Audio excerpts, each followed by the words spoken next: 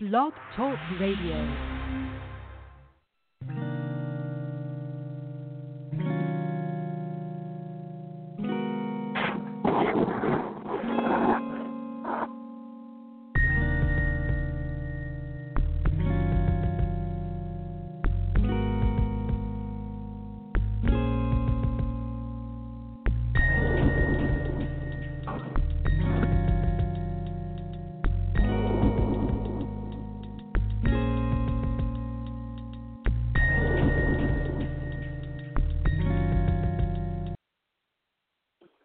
The Word of God is alive and powerful and sharper than any two-edged sword, piercing even to the dividing of soul and spirit and joint and marrow, and is a discerner or judge of the thoughts and intents of the hearts.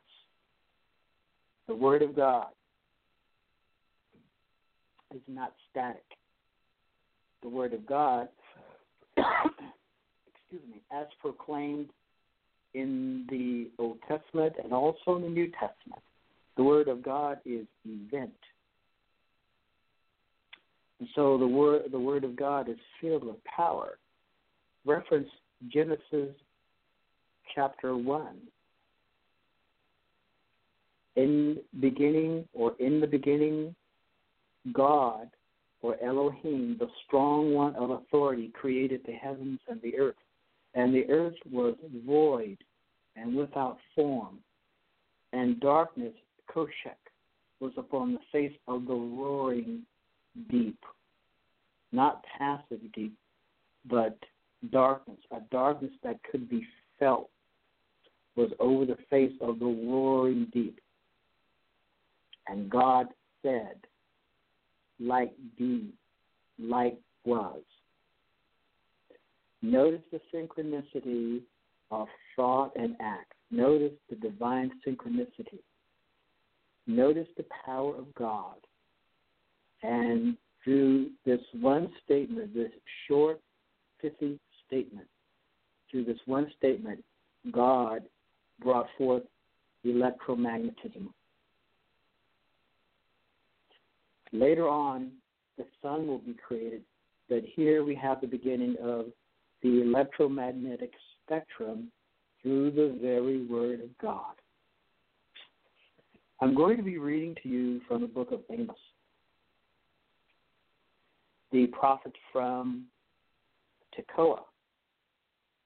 So Amos 1:1 reads, quote, "The words of Amos, one of the shepherds of Tekoa, what he saw concerning Israel 2 years before the earthquake, when Uzziah was king of Judah, that's the southern kingdom, and Jeroboam, son of Jehoash, was king of Israel. That is the northern kingdom.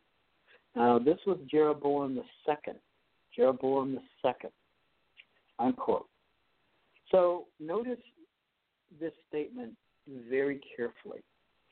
And so we read that Amos saw words. And the Hebrew word here for words is debar. With the Hebrew consonants, it is D-B-R. When we add the vowels, add the A's, D-A-B-A-R, we have debar. But here, notice that Amos saw words. And so, a very compelling statement. And debar indicates activity. Amos speaks of God's word, or the word, as event. The energy of the word is unleashed by proclamation. In verse 2, Amos states, "The Lord roared from Zion, and thunders from Jerusalem. The pastures of the shepherds dry up, and the top of Carmel withers, unquote. And so here the lion roars as it pounces upon its prey. But I want to stay with the word for a bit longer, because the word carries within itself the unity of incarnative and predictive elements. The word is address and command, as well as dynamic event.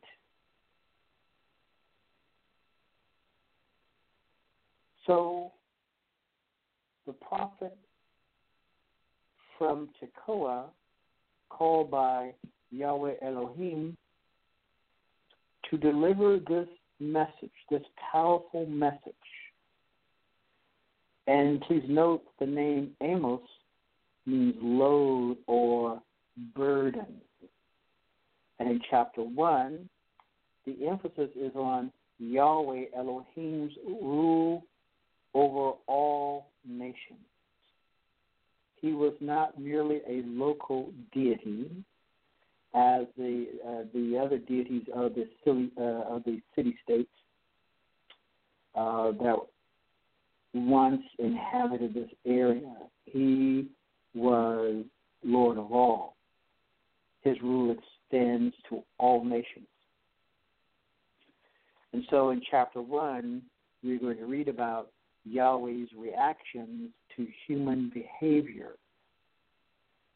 And this chapter will address crimes against humanity and the judgment that comes upon those whose criminal activity have come up before the throne of God. So the word is event. Amos is going, first he speaks about Yahweh's judgment against the nations, and then in chapter 2, he speaks about Yahweh's judgment against Judah, beginning in verse 4. So this is what the Lord says: for 3 sins of Judah, even for 4, I will not turn back my wrath. Because they, speaking of the people of Judah, have rejected the Torah of the Lord, the law of the Lord, and have not kept his decrees.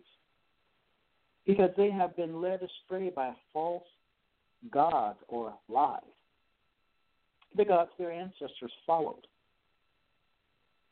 Now, this is what God says about Judah. I will send fire upon Judah that will consume the fortresses of Jerusalem. Now, this is judgment upon God's own people.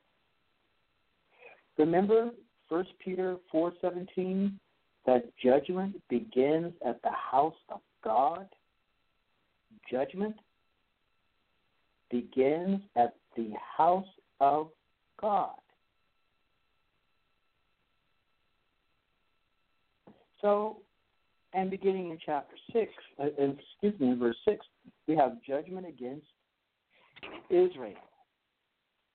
We have judgment against Israel. And the prophet goes on. This is so deep and rich. In chapter 3, we have a discussion of the exclusive relationship, or Hebraic particularism. That is, an exclusive relationship that God's people have with him. So therefore, they are to honor their relationship and their covenant with God. But then the prophet goes on, and God, in chapter 7, we see that a plumb line has been laid against the people. Now, this is very interesting, beginning in chapter 7, verse 7. This is what he showed me. the Lord was standing by a wall that had been built true to plumb, with a plumb line in his hand, or a measuring rod. And the Lord asked me, what do you see, Amos? A plumb line, I replied.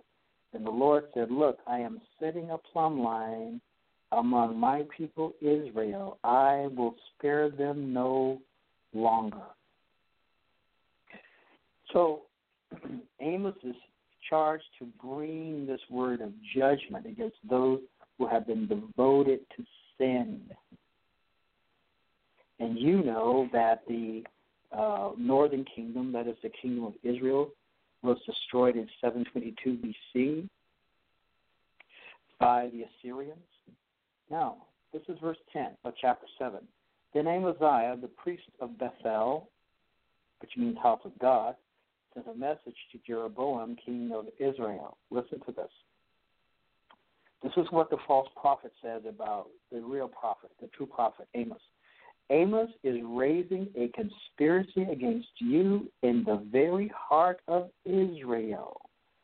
This is the message that Amaziah sent to Jeroboam II. And then we have these words. The land cannot bear all his words. Notice this powerful statement. The land cannot bear all his words. Why would he say this? Well, and this is what Amos stated. Jeroboam will die by the sword, and Israel will go into exile, away from their native land. And then Amaziah said to Amos, get out, you seer. Go back to the land of Judah. Earn your bread there and do your prophesying there. Don't prophesy anymore at Bethel, because this is the king's sanctuary and the temple of the kingdom. Now, the word that's used in the Hebrew, which at the end of verse 10, which reads, the land cannot bear all his words, speaks of the cubic capacity of vessels or ships. In other words, the word that Amos brought was crushing the false kingdom. The word that Amos brought was crushing the pretenses, the lies, the excuses, the subterfuge, the intrigue, the false worship, the false belief. It crushed the nihilistic narcissism of these people. It was destroying all they worshiped and loved. Remember Jesus said in John chapter 3, where Jesus talked about how people loved darkness rather than light because their deeds were evil. The word in John 3:16, we read, for God so loved the world. The word for love there is agape. Agape is a noun of action in the Greek. And then Jesus said, well, men love darkness rather than light because their deeds were evil. And the word that's used there for love is also agape, a form of the word agape. Please understand that God knows the secrets of the hearts. God knows those who belong to him, who love him, who seek to serve and worship him. God knows intimately all of our ways. God has an intimate awareness or knowledge of each and every individual. God knows what you are treasuring in your heart. God knows what you are hiding. God knows your most intimate secret. In the book of Acts, he is called the heart knower. The heart knower. That word, heart knower, is used in the New Testament in the book of Acts 2 times. Please come to God, be saved, come to know Jesus Christ as your Lord and Savior. Good afternoon.